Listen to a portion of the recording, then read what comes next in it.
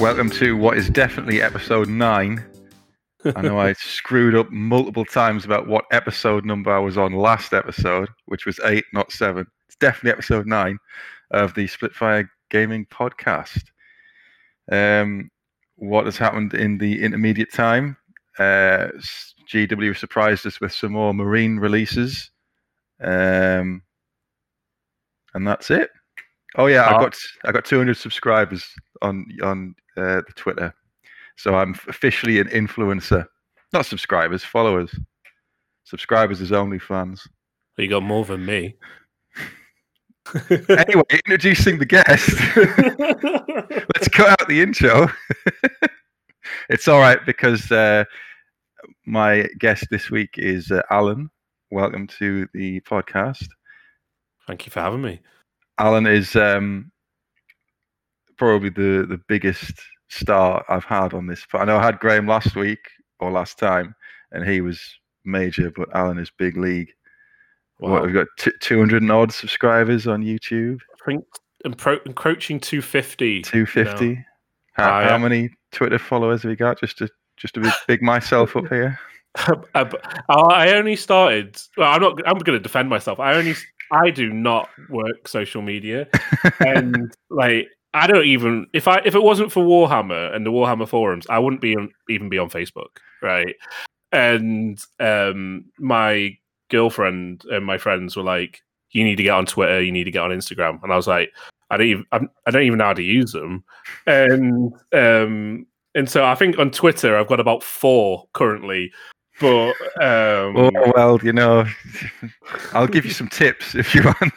Yeah, you give me tips. In terms of YouTube, like, yeah, we're doing really well. And on Facebook,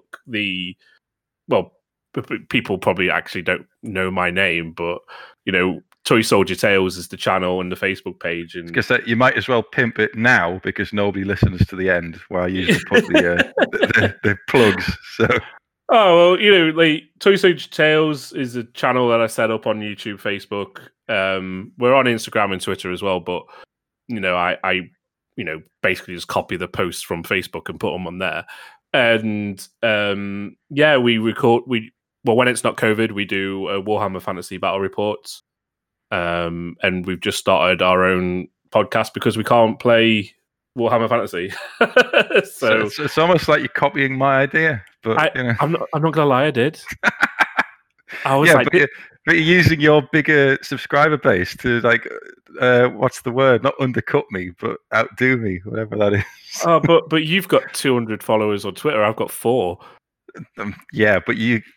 This has turned into a disgusting love-in, isn't it? We'll stop comparing social media. How many OnlyFans subscribers have you got, though? That's the major one. None that I would own up to. See, that's why you've only got 4 Twitter followers. You need to open new horizons. Veteran viewers, listeners, will remember Graham last week said he appeared on your show. And to one-up that, I've actually remembered your name. And Graham didn't when he appeared in a section of your show when he was on when he was playing his Beastman. It was so funny because I noticed it whilst we were recording, and then when I was like obviously editing the video, I was like, he just doesn't know my name. I think it was very good of you not to just edit it out, but to bring massive attention to it. I love taking a mic. It's fine. Yeah, it was, and then I finally watched I was watching it all the way through, and the post-battle discussion, which I hadn't watched before. I was like, this is going off the rails. Graham can talk. He's brilliant on a podcast. He can talk. Let's just wind him up and let him go. How did you get into battle reports?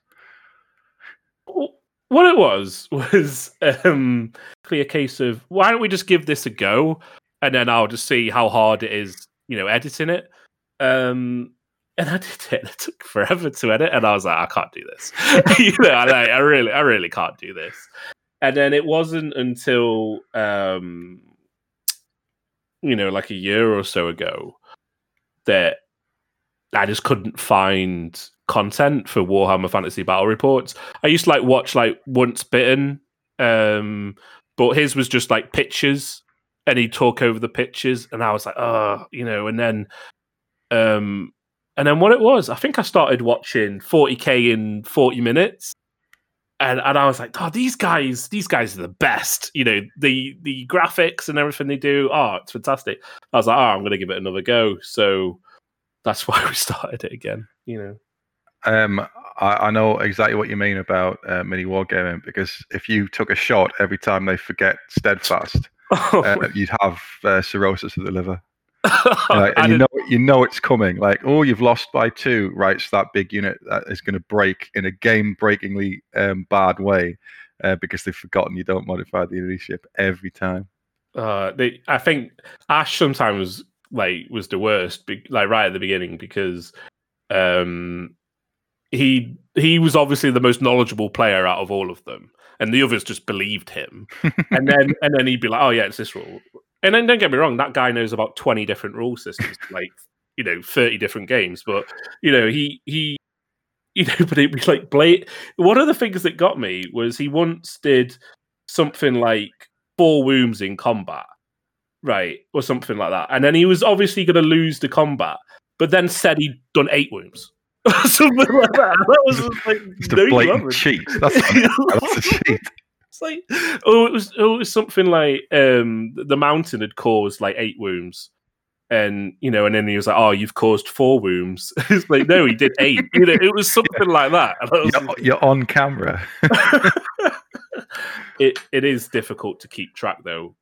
When you do the battle reports, the recording is a lot harder than you think, and trying to keep track of the game, but also trying to make it enjoyable, but also thinking ahead, like, how is this going to look on camera?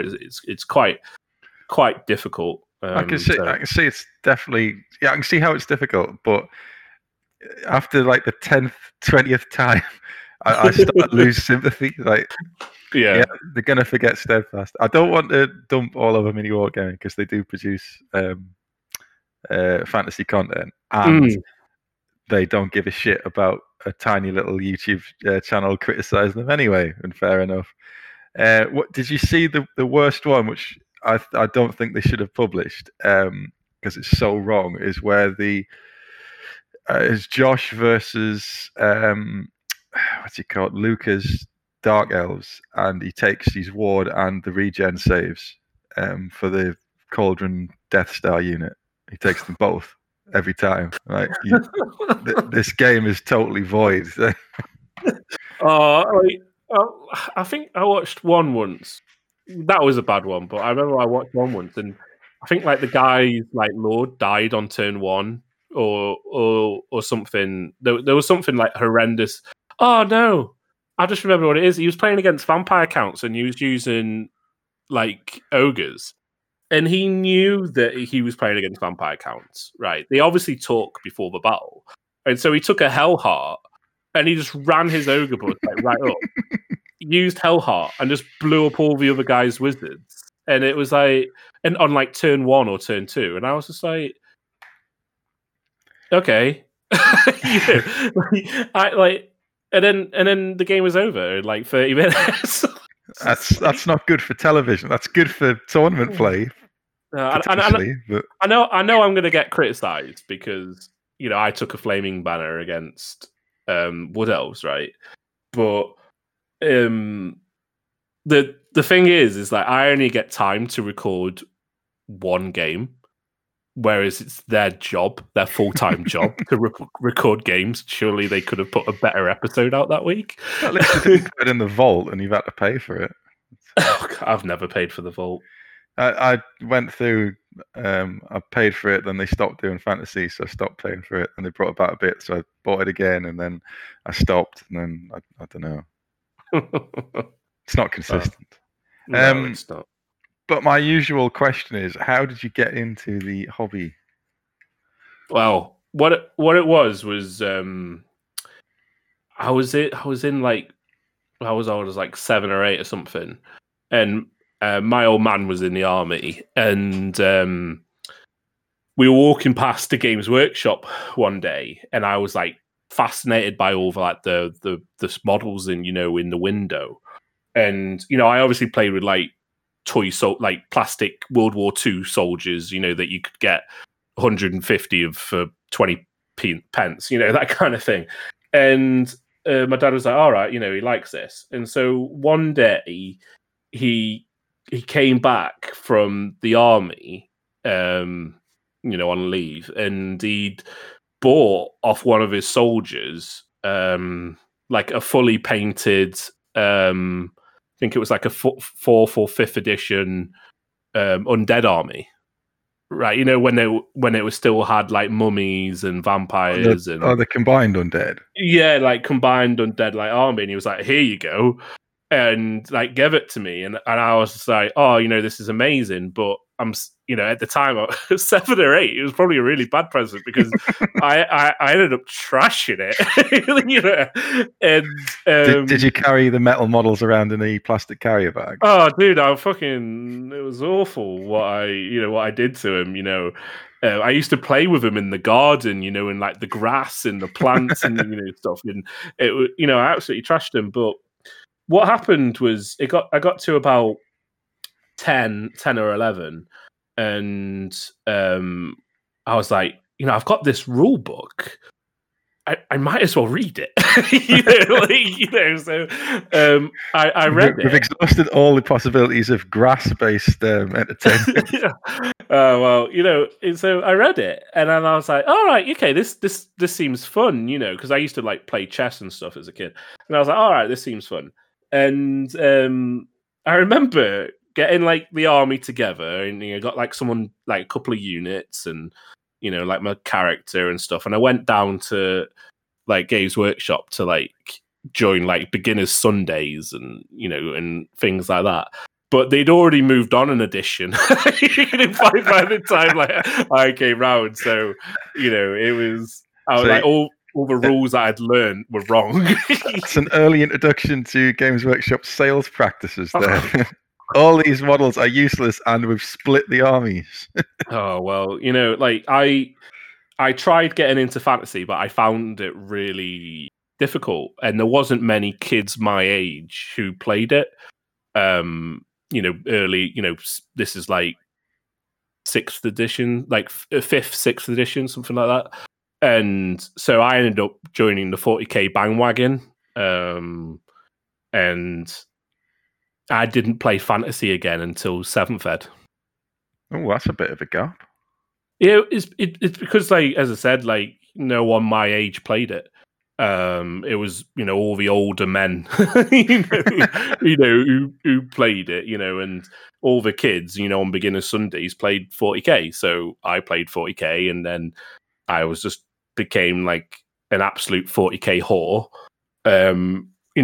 Grew up with it. Went to tournaments. I played a lot of 40k tournaments in my time, and it got to the point where I was finding 40k really, really, really easy. And I had this like almost absolutely disgusting army list that had something like 100 odd wins and 2 losses, and I was like, oh, I'm going to go get back into fantasy, because that's a harder game to play at the time. So that's when I made the switch to fantasy. Did you ever go back to 40k, or was it fantasy loyalist? So what it was I became a fantasy. I sold my soul to fantasy. Loved it. I didn't go back to Undead. I played. Well, it was just like Beastmen, Warriors of Chaos, that kind of thing. And because I used to play Chaos Space Marines as my and Chaos Demons as my 40k army. And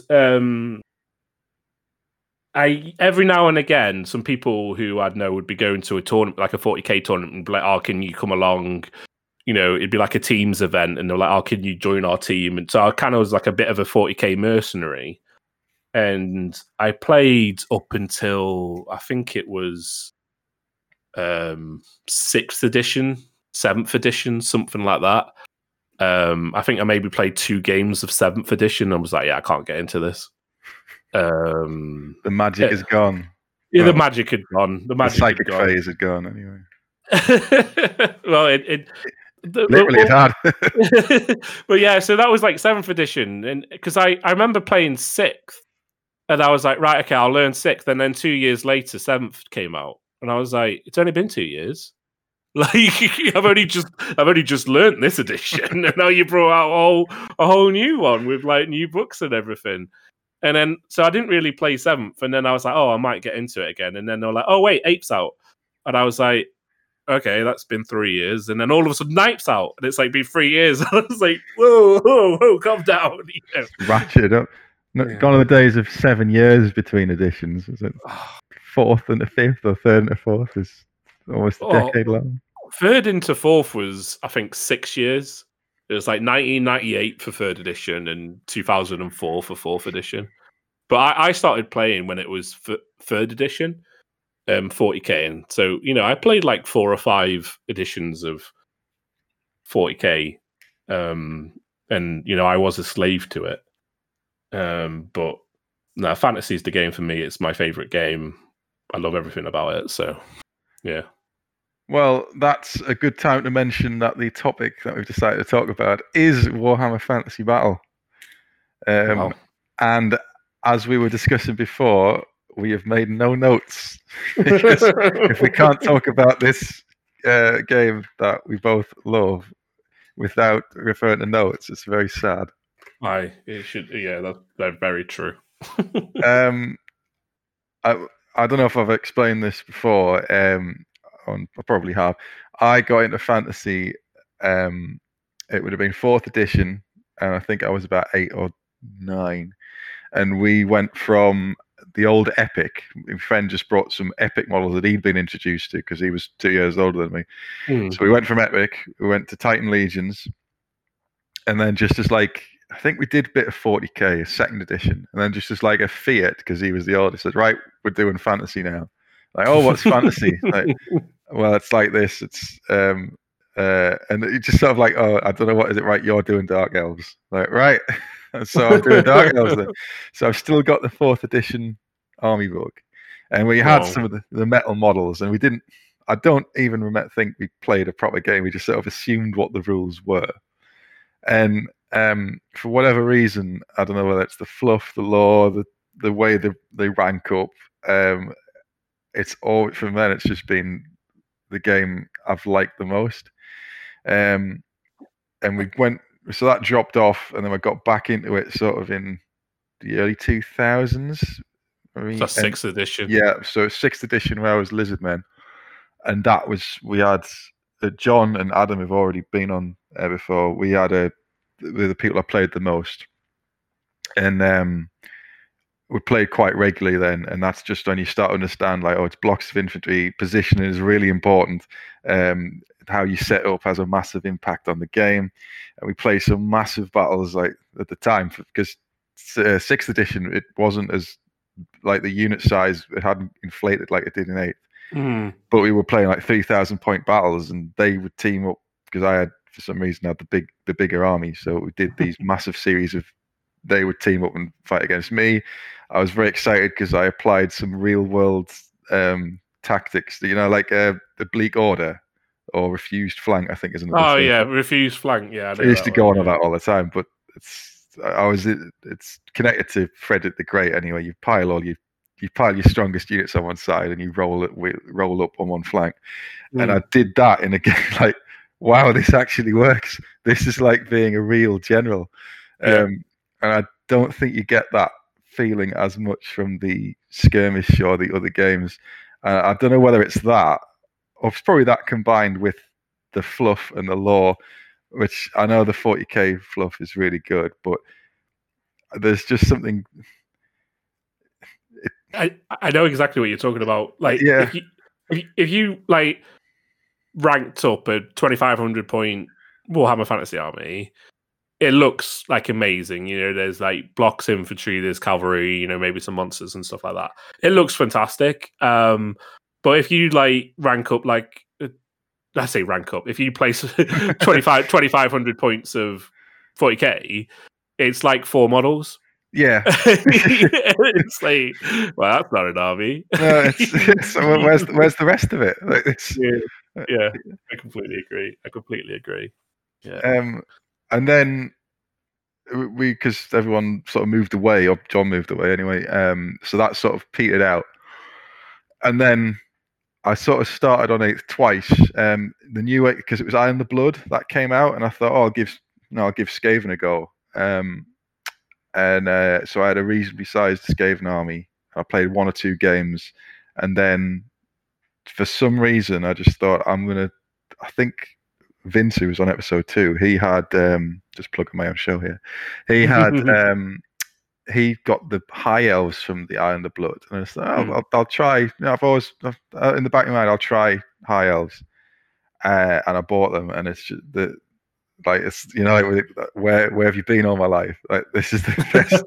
I like how you started with Dark Elves, though. Yeah, I've come full circle, and it's like I could play this game all with the high elves. I could play it 24 hours a day, and I think I've done like some days where I've done 3 or 4 games in a row, and I can keep doing it. It's just I just enjoy everything about it. And I know you were saying before you didn't like pre-measure, you know, but I just find 8th to be the best iteration of the rules. I think so. As I said, I came into like fantasy again properly as an adult in 7th edition, and that really suited my tournament player, you know, ideals, and, you know, bending the rules or like abusing something, you know. And as an aside, I should point out that you are the person who introduced me to the White Lion Lariel Banner of the World Dragon unit of death. Yeah, so, I wasn't even using that though, was I? No, you just sort of because we met at a tournament. I think Graham was organised that. It was Graham's tournament, yeah. Yeah, and it was just sort of, why are you using a White Lion horde with a Lariel thing? Like, I didn't even think of that. well, yeah, okay, I'll come back to that in a second. But yeah, like, I was 7th. It really suited my, like, you know, my tournamentness, and I'd go to like the, you know, the grand tournaments at Warhammer World and like a splattering of like other tournaments, and I'd always be like, yeah. But I remember I was working for Games Workshop at the time, and was I working for Games Workshop at the time?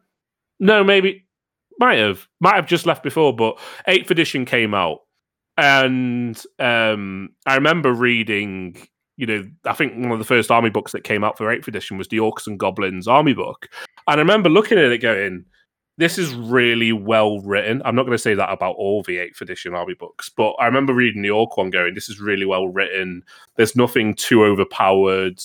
You know, it's really, you know, I love the way it's put together, and then I really liked the condensed magic items section. And some people obviously won't, but, you know, I thought it was quite characterful of orcs because they don't really make their own magic items, and they steal magic items off other people. Yeah. And I think as well, for me, gameplay. So if you've got too much choice, there's things that you would never pick. Yeah, exactly. So I was like this. I was like, if this is how all the books are going to be, then this is going to be good. So I definitely prefer 8th over 7th. I think 8th's brilliant. Obviously, I play it as much as I can, but there are issues with it, like there are with any game. You know, I will attempt to defend it against everything, but yeah. So I said, other ones, like the reasons it died is everything I like about it.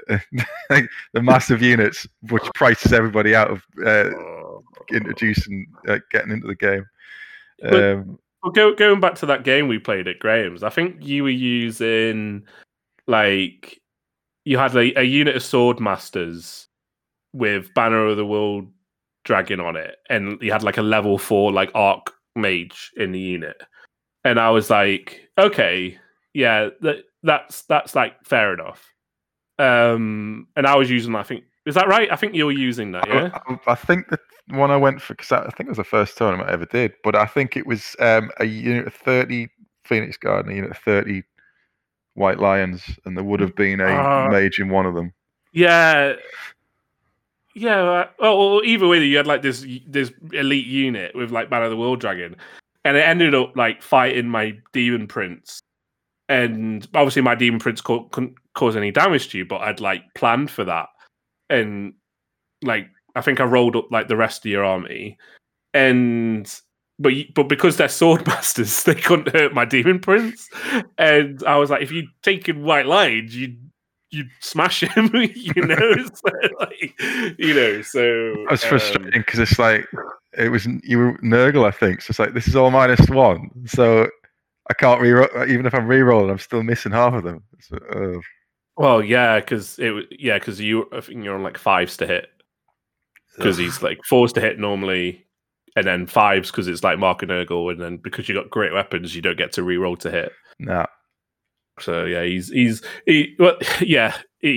a tough boy, you know. But at the time, I only like play with fully petted armies, and at the time, my Warriors of Chaos was my only fully petted army.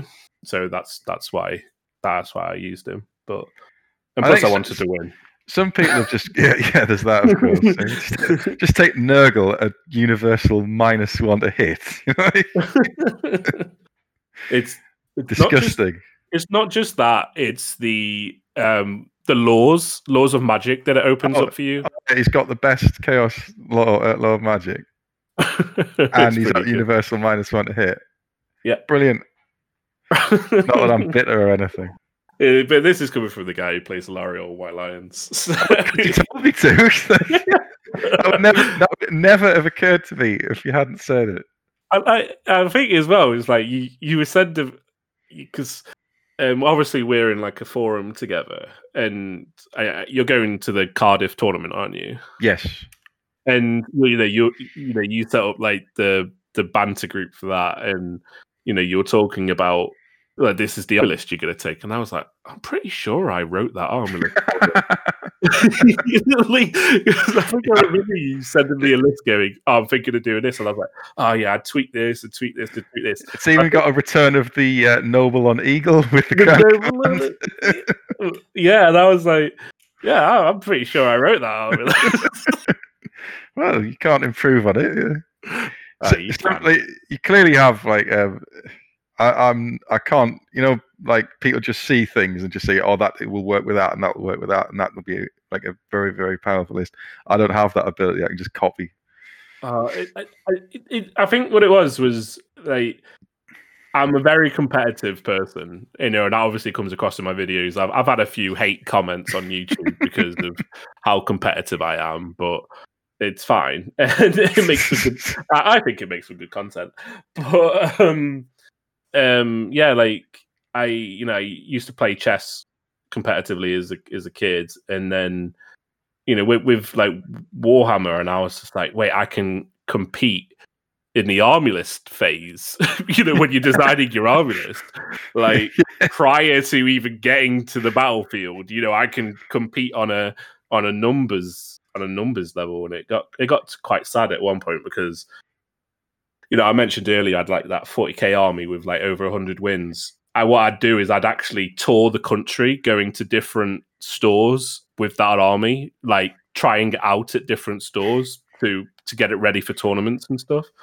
That's a level of commitment I can admire, but I used to not replicate. I used to play a lot of tournaments, and what it was I worked out that. Because it was based upon like juggernauts of like Blood Crushers of Khorne, right? Juggernauts of Khorne, whatever they're called. And I worked out that you'd need 132 guardsman shots to kill one of them. And I was like, based on the averages, and I was like, right, I can take 24 in 1,500 points. Do you do Math Hammer? Because Yeah. So before they're not like I don't like talk about it with people, but like when I'm like deploying or I'm thinking about charges, because I've been doing it for years, I work out the odds really quickly in my head. So it's always 50-50. You'll either make the charge or you won't. no, yeah, okay, I know those odds, but no, like I'll work out before I can make a charge, like what kind of combat res are you gonna have, before, after the fight, kind of thing. So yeah, it's a curse.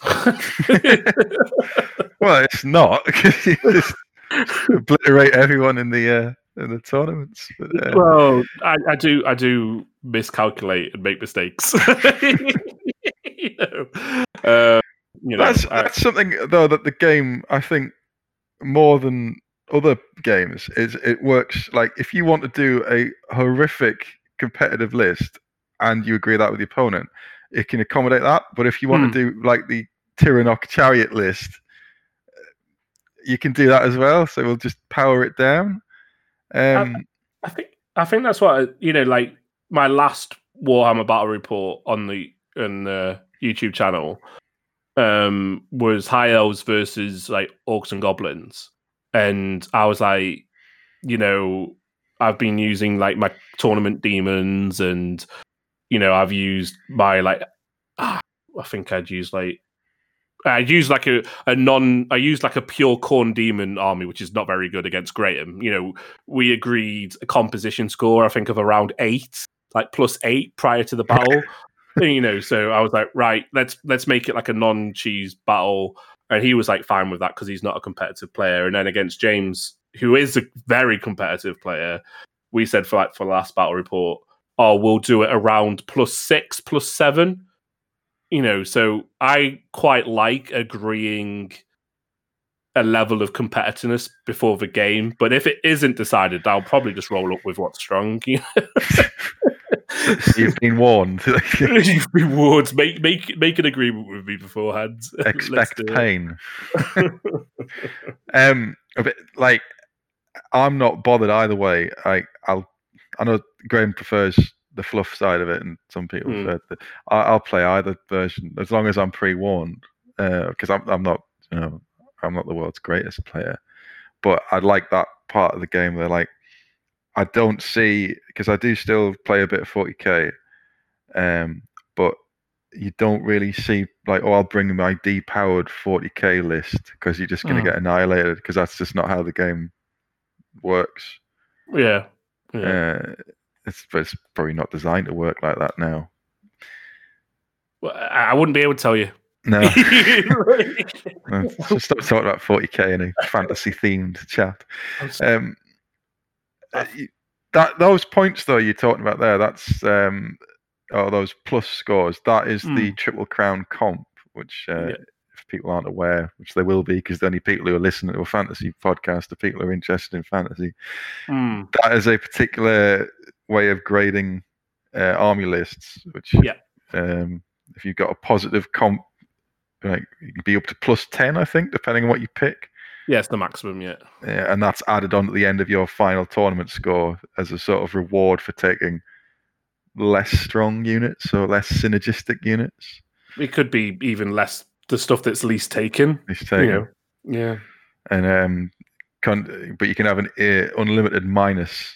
So I think what was the list I first drafted was -11 with a 2 Phoenix Alariel Ban of the World Dragon on the unit standard rather than BSB.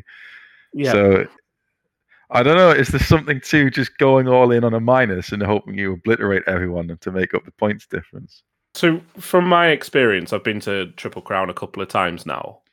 And I've taken High Elves both times. 2 different lists though, like very similar lists, but 2 different lists. I think the first time I went with a -6, and then the second time I went with a -5.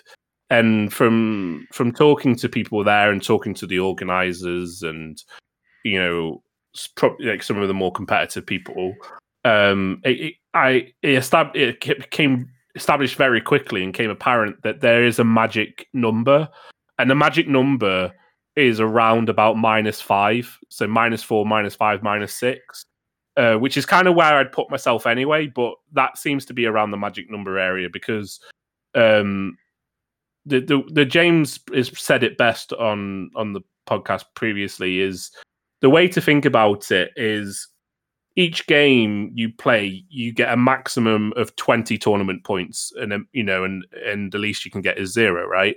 And if you take, let's say, a -10 list over 5 games, you actually get -2 per game. So really, the maximum amount of points you can get in a game is 18. Which is, and you've just got to factor those things in. Whereas if it's like -5, well, the maximum points each game really I can get is 19. So you really have to think about, well, if I get 19 points, but I win all my, if I win all my games and then -5 at the end, there's a bit of thinking about it. But the -5, -6 areas is probably the best. But I was a bit different to you because your list that you thinking of taking this time around is like very similar to the list I took last year. Apart from you wrote it, that's why. but I made mine. I think it was like a -4 or a -5. So, I had that Ilarial, Banner of the World Dragon, the unit, the White Lions, like 38 White Lions, like a massive unit, and the 2 Frosties. But I still got the -2 around -4, -5 to make it so I still have this really powerful core of the army, but then I'm still around like a good numbers area, so I'm not losing too many points. I don't know what I was doing. I was doing like the Highlander thing. You get +3 for having only one of each type. I think I got it down to something around -3, just with. But I think I switched out some of the Phoenixes. So I'll try it again. It's just I've been, not that I was ever any good at it, but when you out of practice with writing lists. I know that sounds ridiculous, but I haven't written a fantasy list for over a year. I don't think I've ever been out of practice with writing lists. Just do it for fun. Yeah, like some people like to read or go on social media when they're in the in the bathroom, whereas like myself, I write armor lists. Getting a deep dive into the inner workings of your mind. Some of the best ideas were thought up on the toilet. Was it putting Ilariel in a block of White Lions, or was that pre-sage that? Well, the thing, I tell you what made me think of Ilariel, and it wasn't my idea. I'm going to be completely honest; it wasn't my idea. I was like, well, I'll take a high mage. I'll take a high mage. With Book of Hoeth. That was my thing. Book of Hoeth, Talisman of Preservation. That is my, And then I was looking at it, and I was looking at the tournament comp. I was like, why is she -3? Like, she's got to be good if she's -3, right? And then I looked at it and went, oh, okay. Oh, I like that. So that's how, but so obviously people had already thought of it. It wasn't my idea. I'm not taking credit for it, but I did introduce you to it. That's right. And then you get shit for it all the time. So I didn't come up with it. I just like using it. I don't mind. OP. I think if you take I know there's like the non-competitive players out there, but as soon as you decide to take High Elves, you've gone for one of the most powerful armies, even if you take a non-competitive list. I say that in quotes. I've got my fingers up in the air. It's like non-competitive. It's still it's going to be a very strong list, no matter what, So, but yeah, I think it's obvious that High Elves are going to be good. So.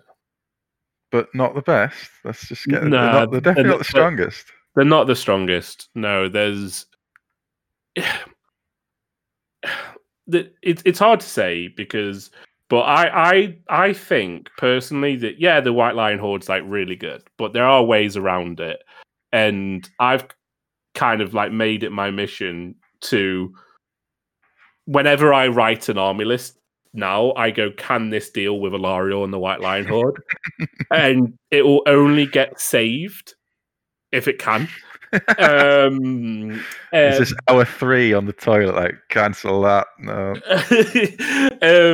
But it's like, like for example, my demon army. I think you've seen on the channel maybe is like really, really strong. Okay, and I'd say that's my strongest army. It's stronger than my high elf army against the majority of other armies. So arguably that demon army is stronger than high elves, right? Demons it's stronger than high elves, but obviously high elves have the 50-point magic banner of doom, which screws up demons. So but yeah, I think high elves are really, really strong. Definitely. You can't say they're not, but I don't think they're the strongest. No. Well, every time I've used it and you think, oh, this is going to be easy, but something happens that just gums your plans up, or was it the first you didn't go to the Worcester one? No, I haven't. 2 years ago, was it? No. That was a good tournament. In fact, all the tournaments I've been to have been good, but that was like, it was 3 games that really sort of, I think, pushed me, because the first one I was playing Dark Elves, he had a Cauldron Death Star Witch Elf thing, and I was like, you make a decision, like, and you say you total these things up in your head, and like, I don't think the White Lions win this, because they're not re-rolling, they haven't got hatred, they're not getting that many attacks, they're not wearing strong armor, and they don't use magical attacks. Yeah. So I don't think they win this. So it's just like a battle of maneuver to get the Death Stars away from the other Death Star and into the other units and sort of chop through them for the points. So that was interesting.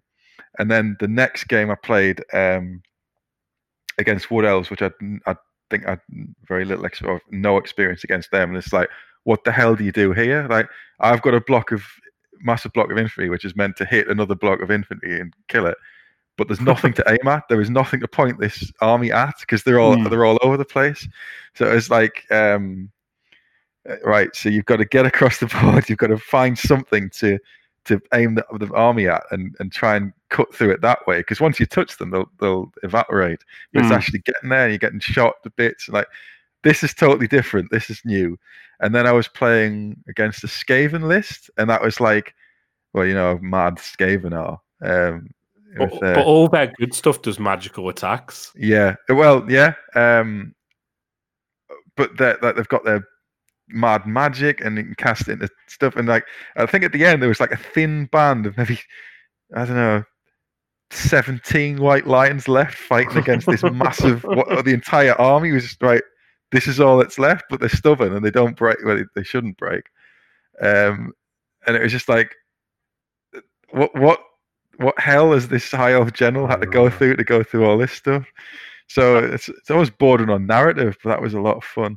I think Wood Elves have,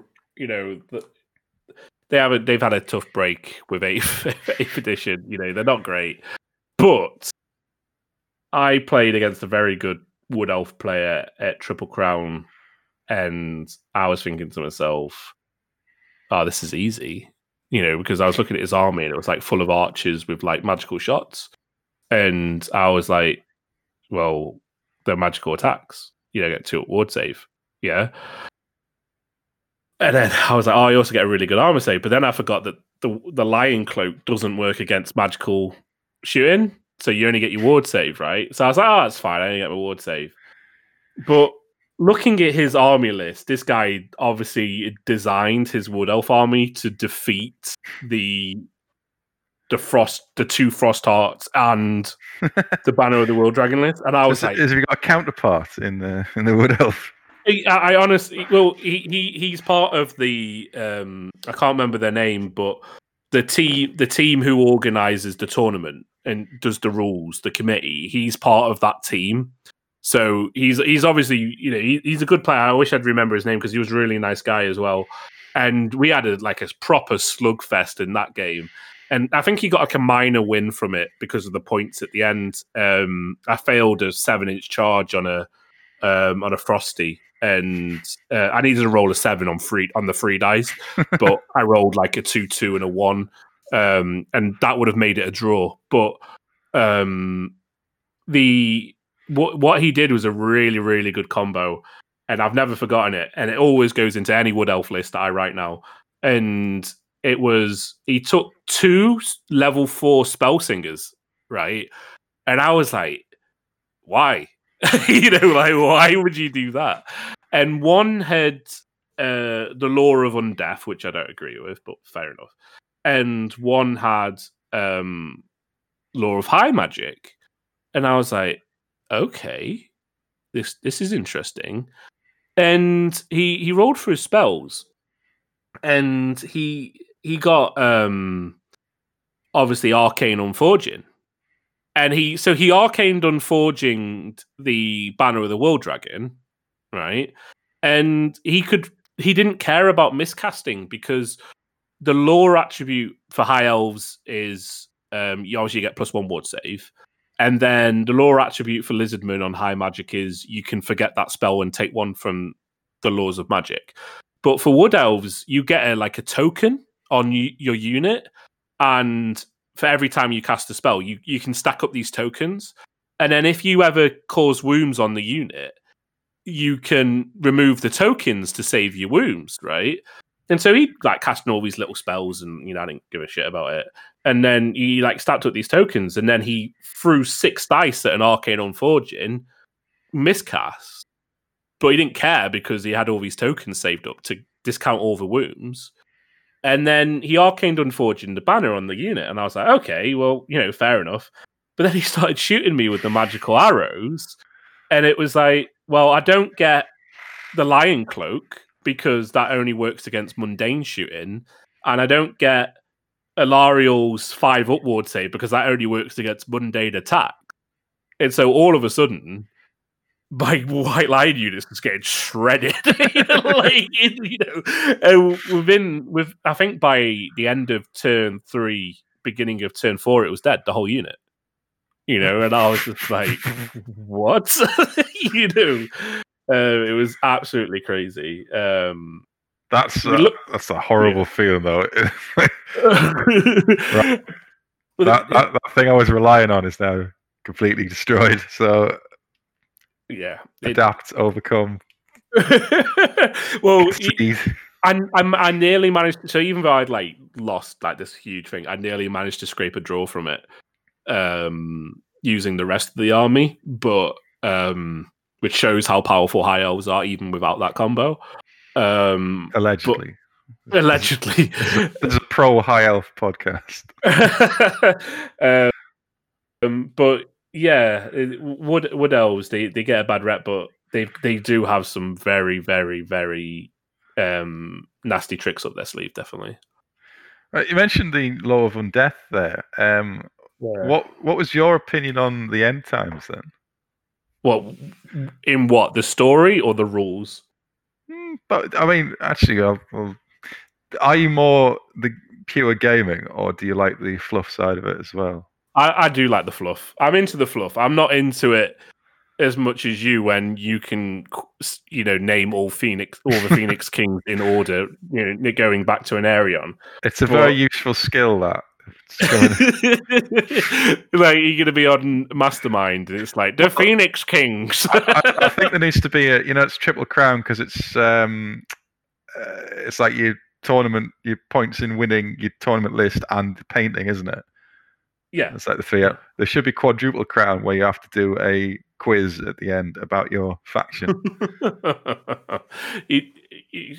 When I used to go to Grand Tournament, what they used to do is you play 3 games on the Saturday, 2 games on the Sunday, which is the standard thing.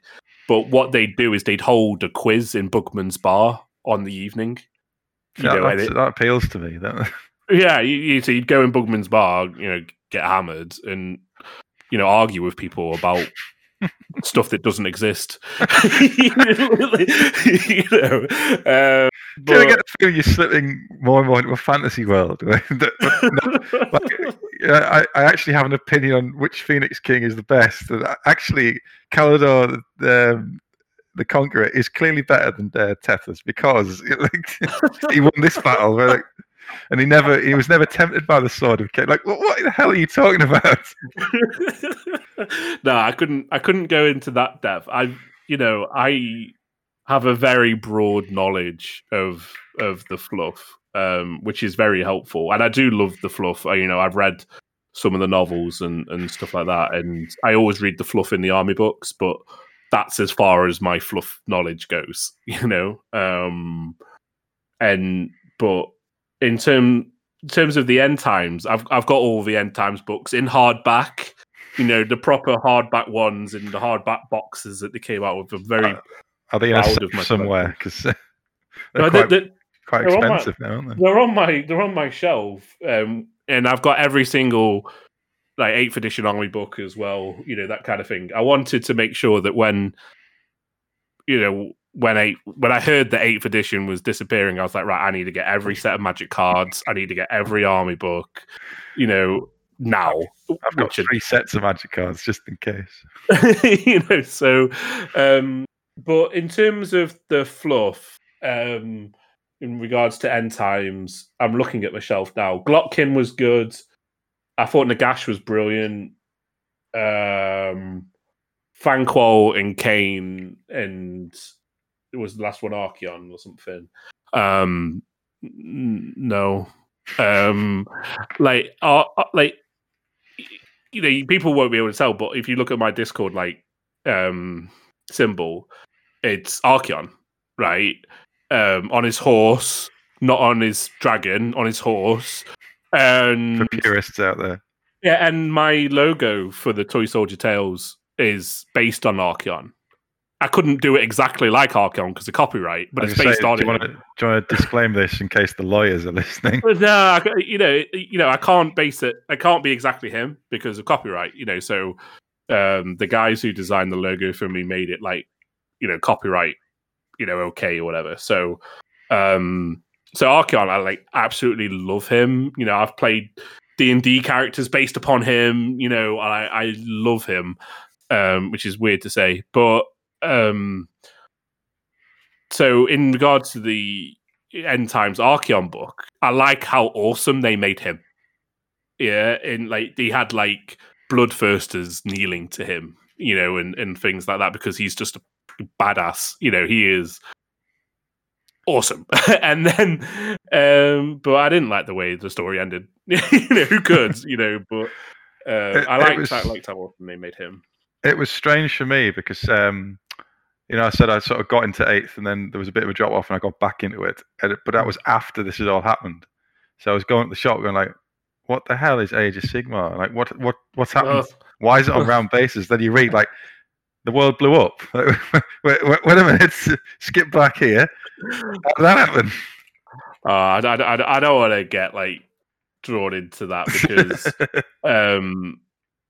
so some of my closest friends tease me to this day about Age of Sigmar, and I'll post pictures of models on Square bases, and they're like, "Oh, it's on the wrong base," and all this stuff, and yeah, but you can say no, yours on the wrong place. They're just doing it to trigger me, and actually, your base is wrong because it's round.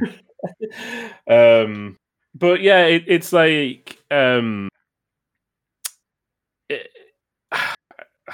just couldn't. I tried to play it, and I just couldn't. But that's all I got to say about it. One thing I'm really happy about, and obviously everything is the announcement of the old world. Yes, and I'd like to just thank everyone in the community, but for keeping the game alive. People like yourself, people like Mark Pete who host tournaments, people like Graham who host tournaments. The Triple Crown guys. That Champions of Destiny page has sort of been one of the holdouts for the game. Damien as well, because I think Damien is admin of about 20 different like Warhammer pages, and so people, this community wouldn't have survived without people like that, and so obviously big shout out to them. But I tell you what, one of my biggest shout outs, and I think one of the things that has saved Warhammer Fantasy is Total War Warhammer. Yeah, and how successful absolutely that's been. And if that hadn't have been so successful, I don't think we would be getting an Old World. I was talking about this, and it's like the timing of it. I don't think they had another choice, because we've just blew the world up, and then given the license to Creative Assembly, who create, I think, the best game they've ever done and probably will ever do.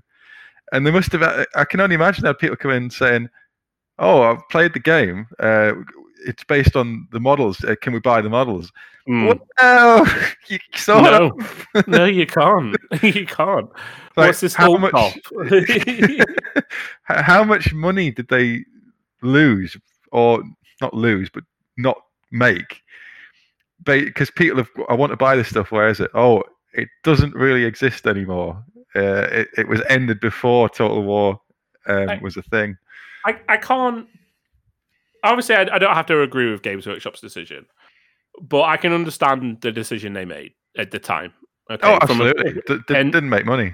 Yeah, it didn't make money, and Age of Sigmar has obviously made money, but Games Workshop is the most profitable it's ever been. It's flying high. It's amazing. Good for them.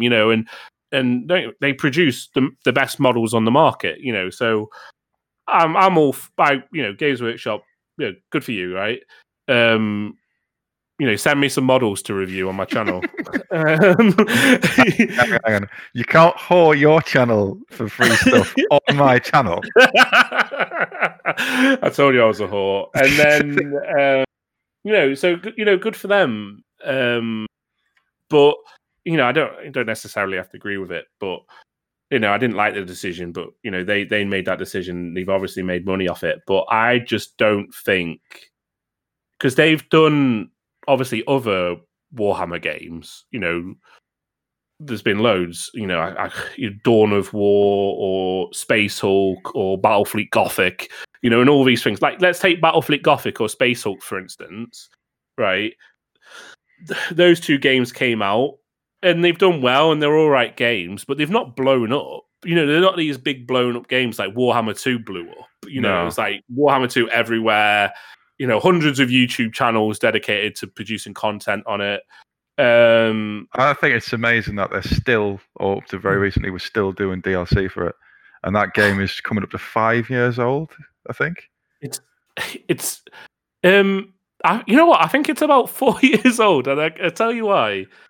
Because my son's 4, and I remember playing it. For the first time when he, just before he was born / when he was born. So yeah, maybe the 4 or 5. Suite had a Total War computer, did it? Well, the thing was, it was like I remember, like, my missus was like pregnant or with the baby, and I felt bad about being in my little office, playing the game. And while she's obviously like either pregnant or looking after the baby. So what I did was I moved my PC into the living room. Oh, what a modern man you are! So I could sit there and just be like, "Oh yeah, I'll just pause this," and I'm doing this for you. Oh, yeah. What a sacrifice I have made! I've moved my desk 4 foot into another room. Oh, I didn't move the desk. I just put I put it on the kitchen table. She's very lucky. What a lucky woman. Yeah. Oh no, she's great. She's been really supportive. So, but no, yeah. So thank you also to where I was going with this. Thank you to also Creative Assembly.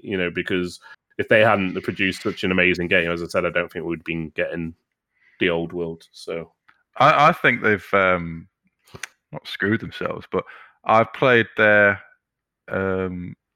was it Three Kingdoms? And and it's like £40 or something it was, and I was playing it for about half an hour. Thinking, there's no dragons, there's no magic. Turn this off. I'm going back to Total War. Couldn't stand Three Kingdoms because I used to play. Going off Warhammer for a second, I used to play Dynasty Warriors. On like Xbox and PlayStation and stuff like that, which was what it's based upon the Three Kingdoms saga or legacy or tale, whatever. So that Three Kingdoms was based upon that, and so I knew all the characters before going into the game because it's all the same characters, it's all the same maps, it's all the same places, it's all the same events, and I was like, oh yeah, the combining. Oh, it's the Three Kingdoms Romance, I think it's called. Or Romance of the Three Kingdoms. And I was like, oh, this is going to be great. Combining that with Total War, it's going to work. Yeah, I think I've got maybe an hour of playtime on it, And then as I did the same as you, I went straight back to Warhammer, and I was like, yeah. Yeah, it's more realistic, but we'll go back. We'll get the Swordmaster in and all that. But I think I can't. I've probably, I think I've got something like 500 to 600 hours on Warhammer. I don't even want to look.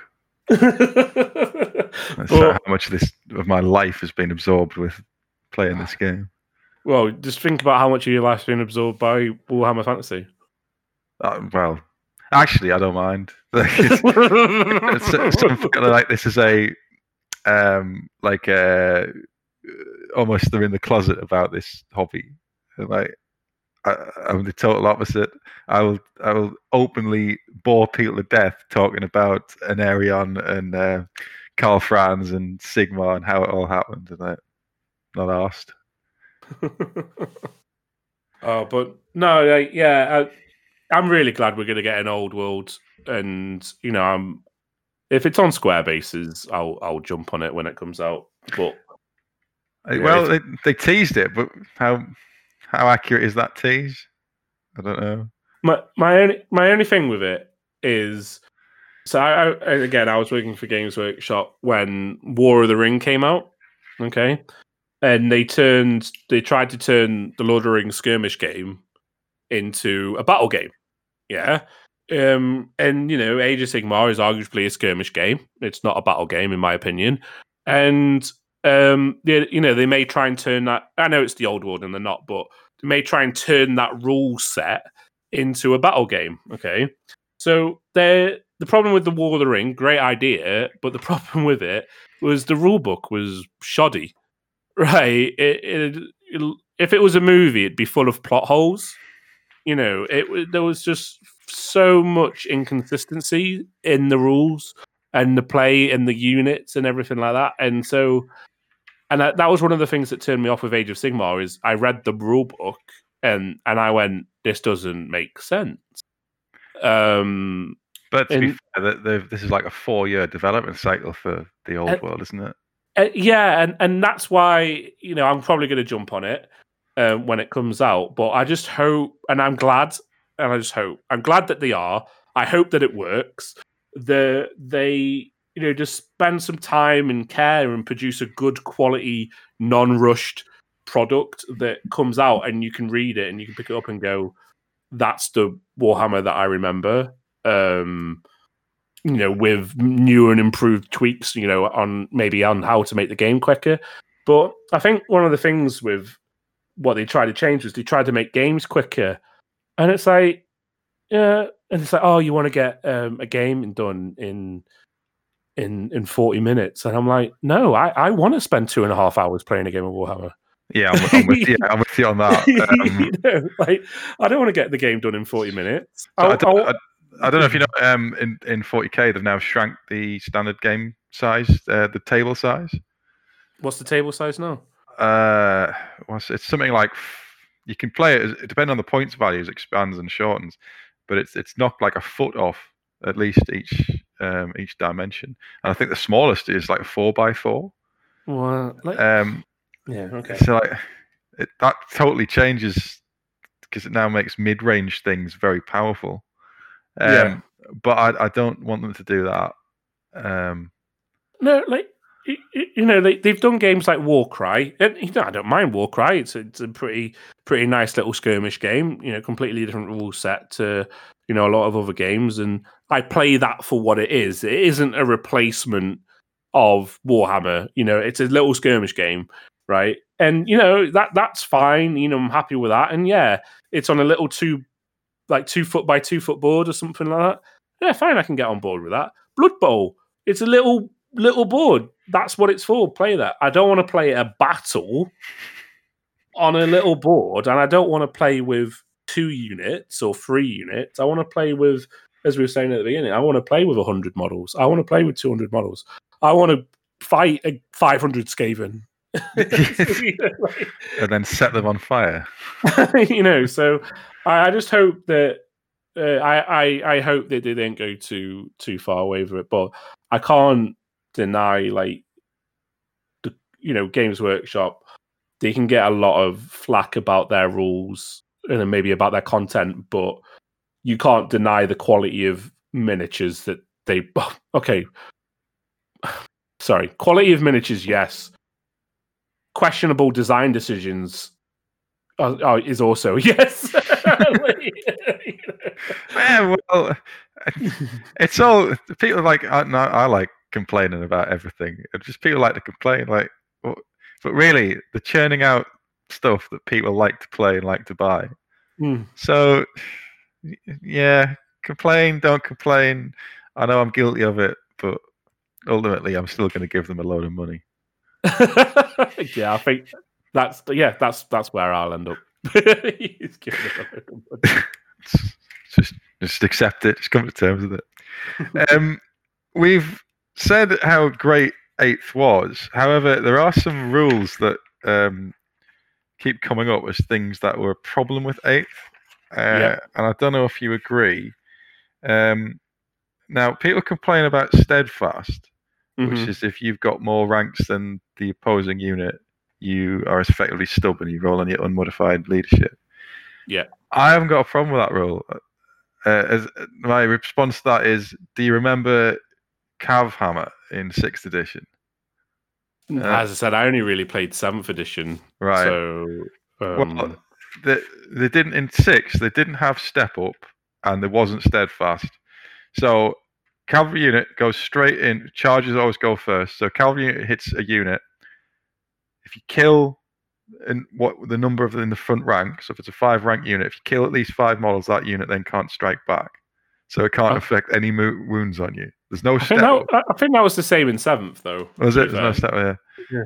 And even if you've got like a massive unit, which is only taking a relatively small amount of wounds, it then breaks, and then the cavalry unit charges into the next unit along and just rolls the line up.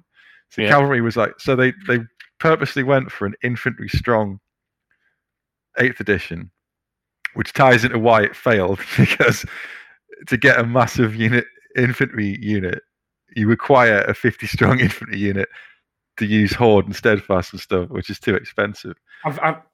Okay, here's my thing about it, right? Okay.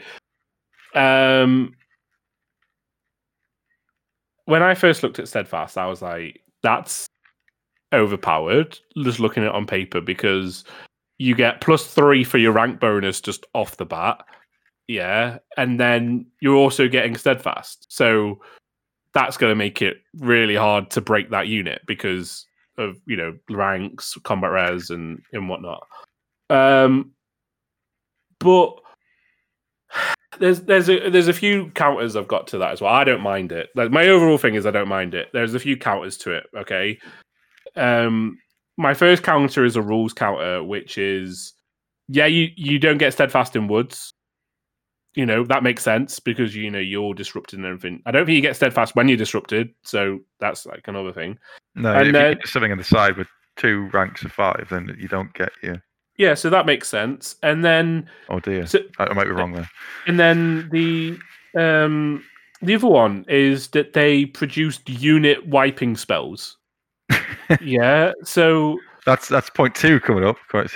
Yeah, so there's quite a lot of counters built into the game before you even consider army lists and models that perform ineffective against Steadfast. So yeah, I'm not too fussed about it. My other thing as well is when, if for anyone who used to play in the tournament scene in 7th, if you want to play armies where you've got Col Franz on a dragon, 2 steam tanks, 30 handgunners, and 4 cannons, if that's the kind of games you want to play, yeah, fine. Because that's the armies you were getting in that edition. Ranks didn't really matter. I think you weren't getting. It was all just about cavalry. It was all about monsters. It was all about heroes. And so they went, right, well, how do we make this, like, I say realistic for a game based upon magic and stuff? But if you looked at old medieval things like infantry won battles, so I think I'd rather see big units of infantry battling it out than Col Franz, 2 steam tanks, 4 cannons, and 30 handgunners. That's again, like when I was saying before, I like it makes you feel like Commander Battle. A big block of infantry, like a phalanx, it doesn't break unless you do disrupt it. That's the idea. It's a big block of infantry that is going to stay put and roll over things.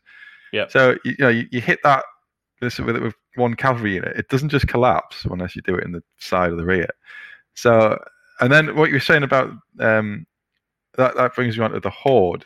Now that's, again, I don't mind Horde. It's like the high risk, high reward thing. Yeah, you're going to put a vast quantity of points into this massive unit, but you cast like Dwellers Below Purple Sun. Yeah, Purple Sun, and then that's just, it's 50% of it is wiped out before you've even made contact with the enemy. So I don't mind that either. No, exactly, and I think that's the thing. You can like, we can all complain about the prices because it was like, all right, I want to take a unit of 50 halberdiers. What size box does it come in? 10, right? Okay, how many points is 10 halberdiers? 70 points or whatever, 60 points. And so you better have a mortgage statement here before you go to the GW. How much money is 10 halberdiers? I think it was like 15 quid at the time. So all of a sudden you've got, I'm not doing the witch elf argument because we all know that was the worst, but they're worth. No, you got 10. You got 10 in a box for like 20 quid. But like halberdiers, for instance, it's like really dirt cheap unit. You only get 10 in a box. To make them effective, you have to take like 50 of them. So you have to spend 75 quid on a 350 point unit. So we can all complain about the prices all you want, but I would rather use and play against 50 halberdiers than multiple small units. Yeah, that's me personally. That's my preference. MSU is big in 6 as well. That's a bit I didn't like it. I still play MSU, to be fair, in 8th edition with some armies. Some armies do work better with MSU. Obviously, Wood Elves being one of them. You're not going to take a horde of, anything. Wood Elves, so but everyone looks at the artwork. Everyone looks at the Warhammer rule book, and they open it up and they see the set pieces.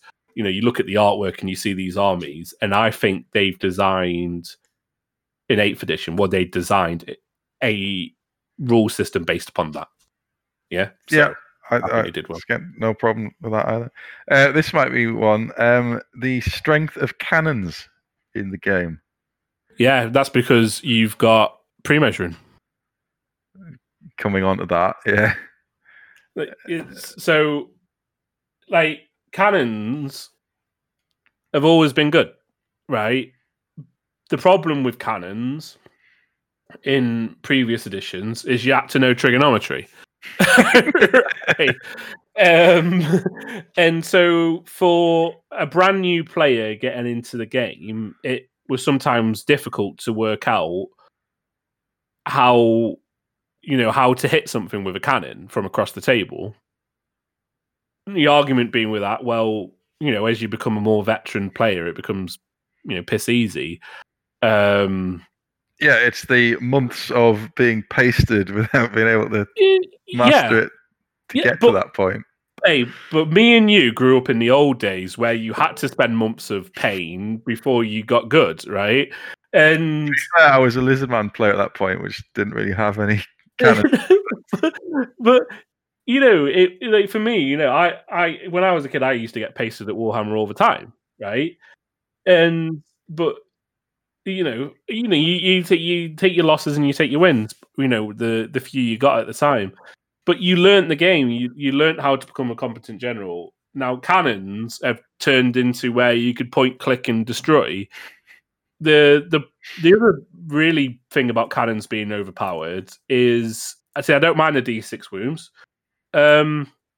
Was that and why people say cannons are overpowered is monsters got a nerf against hordes and steadfast.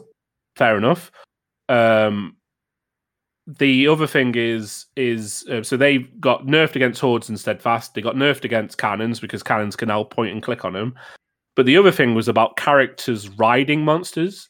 So this is the biggest problem I have, because even though it's a line where the cannonball goes, it's a template. There's a template in the rules, which means it hits everything under it. See, they should have taken that out, or they should have errated that. Obviously, I think that's tournament organizers should look at that maybe and well, I'm sure they'll listen to this podcast. So yeah. Well, Graham hosts tournaments, so like with Graham, I think he said, right, well, we'll change it to like D3 plus 1 wounds rather than D6 wounds. Right, okay, well, D3 plus 1 I think makes it more reliable, but you're never going to roll a 1, are you? I think the best way of erratering that or changing it is to take it back and go, on a 5 or 6 it hits the guy, and then a 1, 2 through to 4 it hits the monster. Well, that's just the normal shooting scatter. They should just do it like that. It's the same. The actual things for firing the cannon, fair enough. If you're not going to remove pre-measuring, which you shouldn't, because the whole game's based on it, even if I don't like it. But you should just make it 1 through to 4 hits the monster, 5, 6 hits the character. Have you heard the thing where you don't measure at all? You just, if you're the cannon, you just point to somewhere. You don't measure it. You just point to somewhere on the battlefield and say that's where the bounce starts. What I don't like is where people say, "I'm going to go 10 inches from the back of your model." Yeah, that's what. They don't even get their tape measure out. Don't have to look, do you? Where's the back of your model? Well, 10 inches from that. Yeah, they don't even go, I'm going to bounce here and then go here. In like 6th, 7th edition, you'd go, right, I think your unit's about 30 inches away. And so with my thing, I'll say 6. So I'm going to guess 24, right? Because I think you're about 30. So I'm going to guess 24. I'm going to roll the dice. Oh, I got a 4, and now hopefully it's going to bounce into you. Yeah, so that's good. I can agree with that. But it was never. Oh, I'm going to go 10 inches from the back of your base. Imagine how easy it would be to be an artilleryman if you just fire at 10 from the back of that over there. Like, you don't have to calculate anything. I like, but people counter arguments at the time. I was like, oh yeah, but when you're building your Empire army, why would you hire such inexperienced gun crews? Surely they would know the distances. And I'm like, have you been in the Warhammer world? None of the gun crews survive long enough to ever be in a second battle. Yeah, but there's all sorts of compromises made for gameplay. Like, I know this has been high elf heavy, but high elf mages know all the laws of magic. Yeah, but they just pick one. If you said you are law master everything, every high elf mage is law master everything, that might be a bit strong. Yeah, I know. But yeah, cannons. Yes, they are overpowered.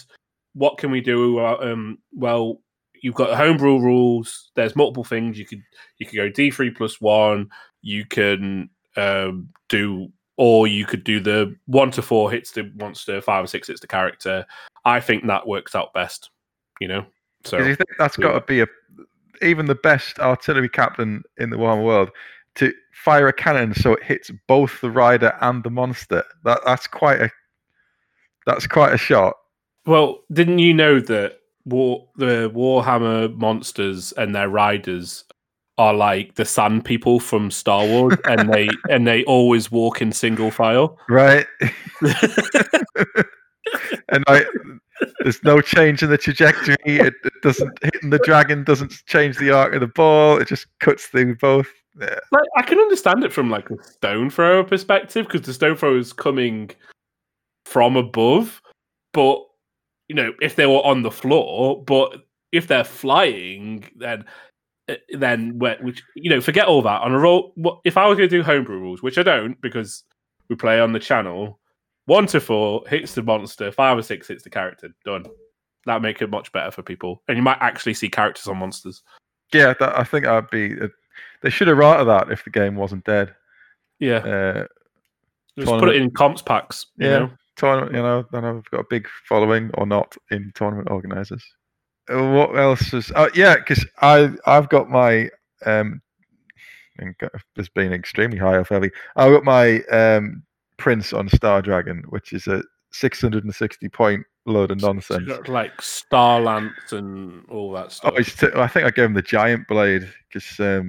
I wanted to tool him up to the max, and he's funny. I've only used him once because it was a bit more less competitive list I was taking to Warhammer World, and it just gets killed. I'm not complaining because it's a game, and I've no doubt been in a different position where you kill people's favorite units quite quickly. But I'd like to get a few rounds of combat in. Yeah, and it's funny. I don't normally take characters on monsters or anything anymore because of that kind of stuff. My most recent Tomb Kings list is very different though, but I'm not taking Tomb Kings to be competitive. So if you can make a competitive Tomb Kings list, that's quite a challenge. You can. There's like certain recipes, but yeah, mine's not competitive. So, but it's based upon Warhammer 2. Actually, I've built it based on that. So, is it the Bo Ishabti list that's so good in Warhammer? No. So, in Warhammer 2, for people who don't know, when your character gets to a certain level, you can put them on mounts. So I always stick mine if I'm playing, as Tomb Kings. I always put mine on Sphinxes. Right, because I think they're great, and it just love the way they're like these little stone metal cats just like prancing around, like killing them. It's like they're playing with their food. It's great. So my Tomb Kings list that I'm, in building, and I'll be posting pictures of it soon. It's got a Tomb King on Sphinx, a Tomb Prince on Sphinx, and 2 Sphinxes. So it's like, it's just about Sphinx spam. Well, it is like 4 Sphinxes, a whole bunch of archers, 1 wizard, because you always take in Warhammer 2, if you've got like a combat lord for your army, you only have 1. Usually you'd only have 1 hero level wizard. Right, so that's what I've done. I've taken a hero level wizard. So it is really, really based off a Warhammer, the way I play Warhammer 2. So it's, but it's got characters and monsters on it. So I am not looking forward to coming up against someone who, takes out my Tomb King on turn 1. Just 10 from the back. 10 from the back of that Sphinx, and he's got like a 5-inch base, so he's bound to hit it, 2 and then another 2. That's the only way you can fail. Well, misfire. What other rule didn't? I think that was it. Really, that's the 3 that you usually get complaints about. There's yeah, like I would say, like cannons people complain about a lot. There's one rule that I've abused before that people complain about as well. So I have a Dark Elf army, and in it I take a unit of 10 Doomfire Warlocks. And well, this is one of my many Dark Elf lists, but in the most competitive one, I take a unit of 10 Doomfire Warlocks with 4 Masters on Darksteed with 1-up saves. I've seen this done before. Yeah, we went to that tournament in what's it? I think it was Sheffield or something.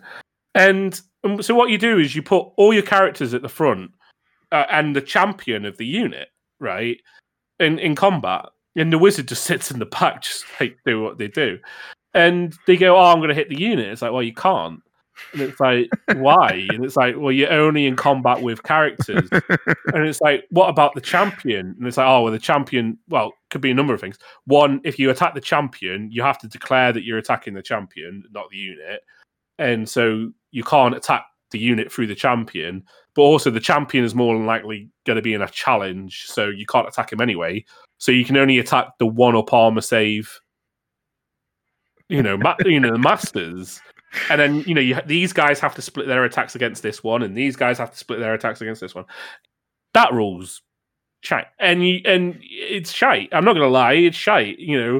It's the same when you play an ogre bus, and all of a sudden, it's the same. Ogre, they push all the characters to. All the characters just come to the front. It's the same when you play Bretonnians, and all the Bretonnian characters are in the front rank. And it's like, oh, I've got 3 90-point paladins, who are at the front, and you have to kill them before you can. That's the bullshit rule. There you go.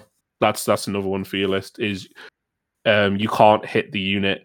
And I remember I was playing in that tournament in Sheffield, and my unit of Dark Riders got charged by a Bretonnian unit, and I wasn't bothered. I was like, yeah, it'd be fine, because of what I've got in the front rank. And the guy was like, oh, I'm going to attack the unit. I was like, no, you can't. And he's like, why? And I told him the rule. And he was like, oh, that's shit. And I went, I know, but that's the rule. And he was like, it's a letter in the law. Yeah, it is, And so this is the only tournament I've ever been bitter at. And so the guy went to the guy who was running the tournament. I'm not naming any names. Went to the guy who was running the tournament, who I like and is a good guy, and told him the rule, and he went, "Oh no, that's bollocks. Yeah, you can hit the unit." And I went, "Hold on a second, no, he can't." And he's like, "Yeah, it's in the rules pack." And I'm like, "No, it's not in the rules pack." And then I was like, "You know what? I can't be asked to argue." Okay, I was up until 3 a.m. last night painting. And then driven here today. I can't be asked to argue. And so he attacked the unit, killed it, and overran my 4 masters and my wizard, right? And I was like, right, that's game lost. But it's a bullshit rule.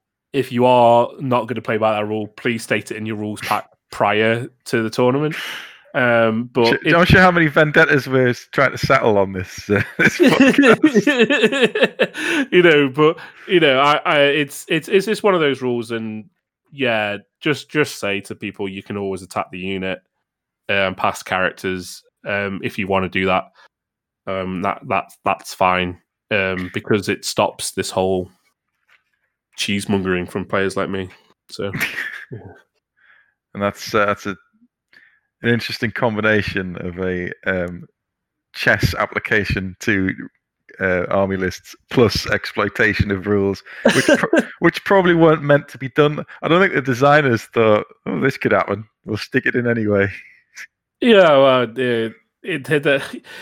sometimes I think when they play test these games, they should get people like me to do it because break this game. They do it with like tech people don't like see if you can hack this website. Yeah, and it's like, yeah, see if you can break this. Okay, go do it, and then they can make a real design decision about whether they want to do it or not. I don't think that's. I think that's worse. People like me who go. I couldn't think of this, but that looks pretty good. I'm going to copy it. But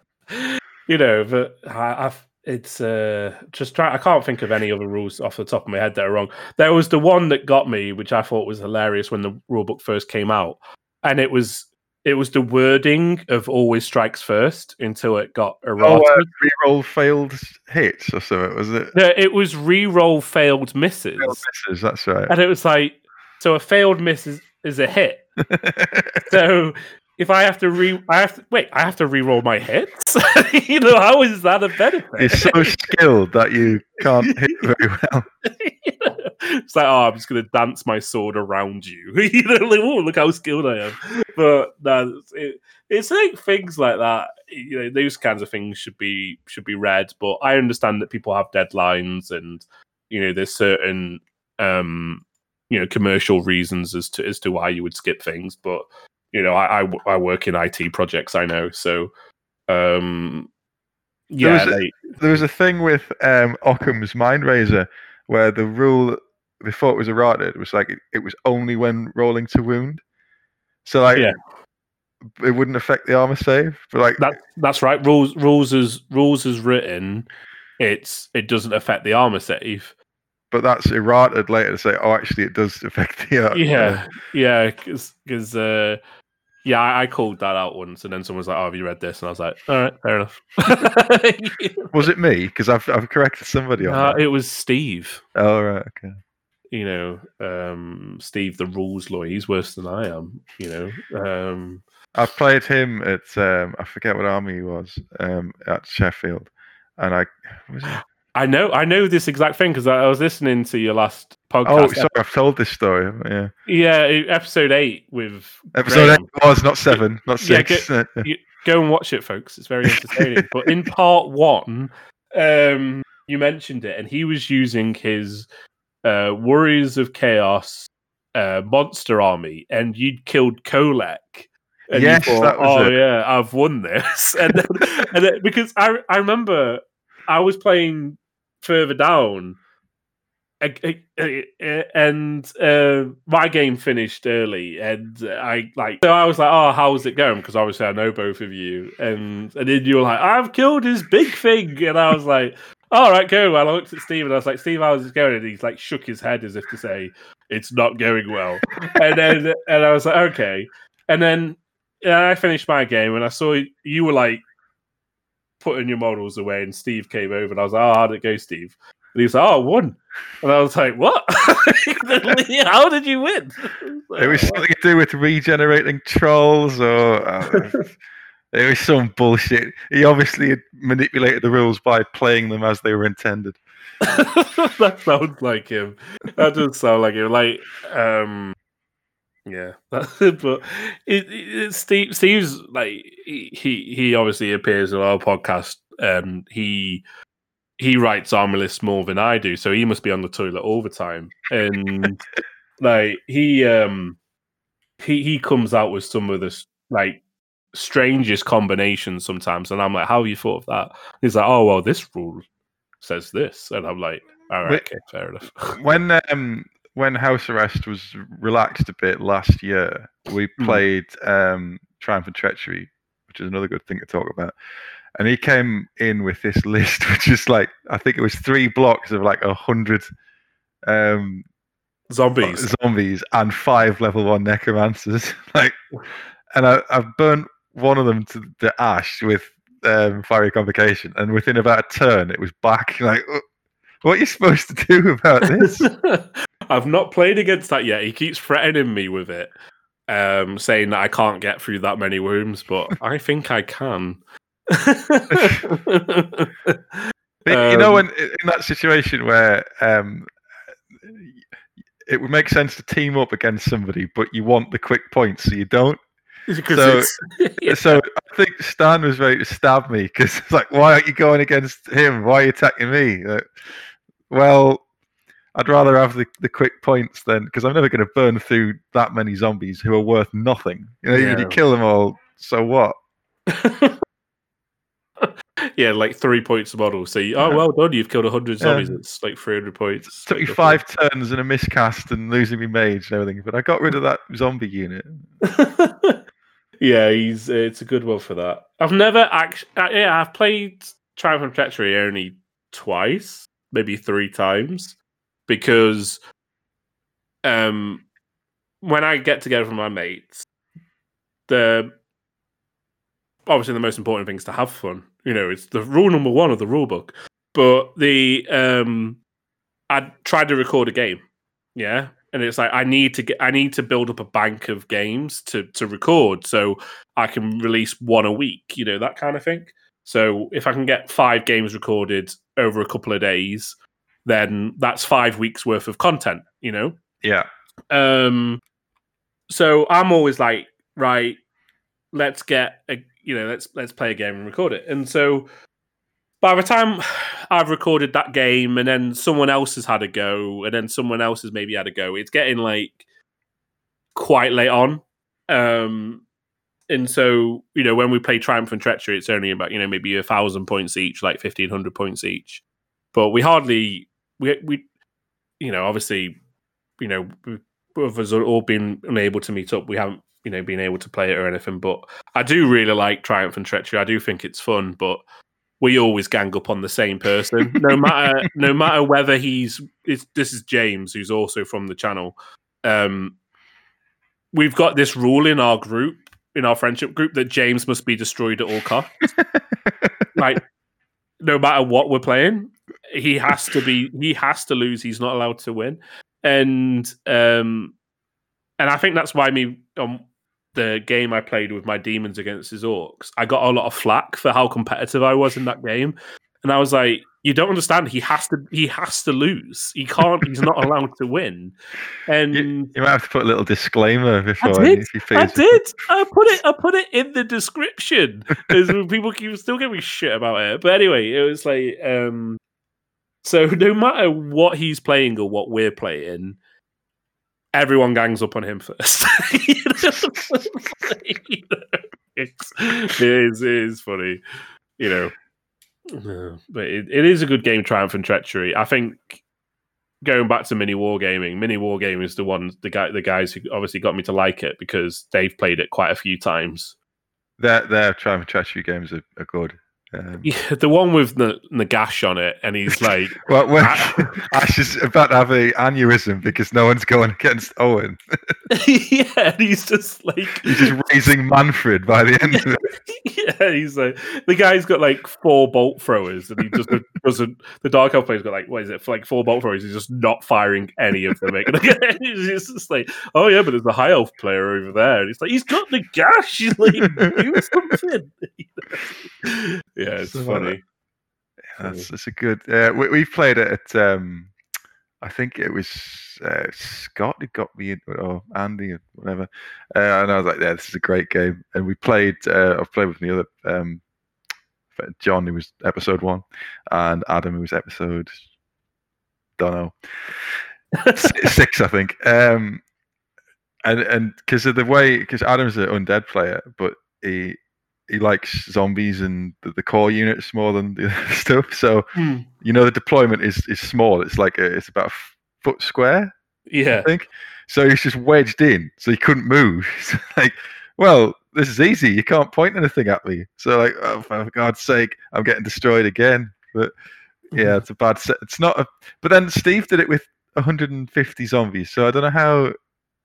Obviously, it's not such of a handicap that you've wedged into this zone, but no, it's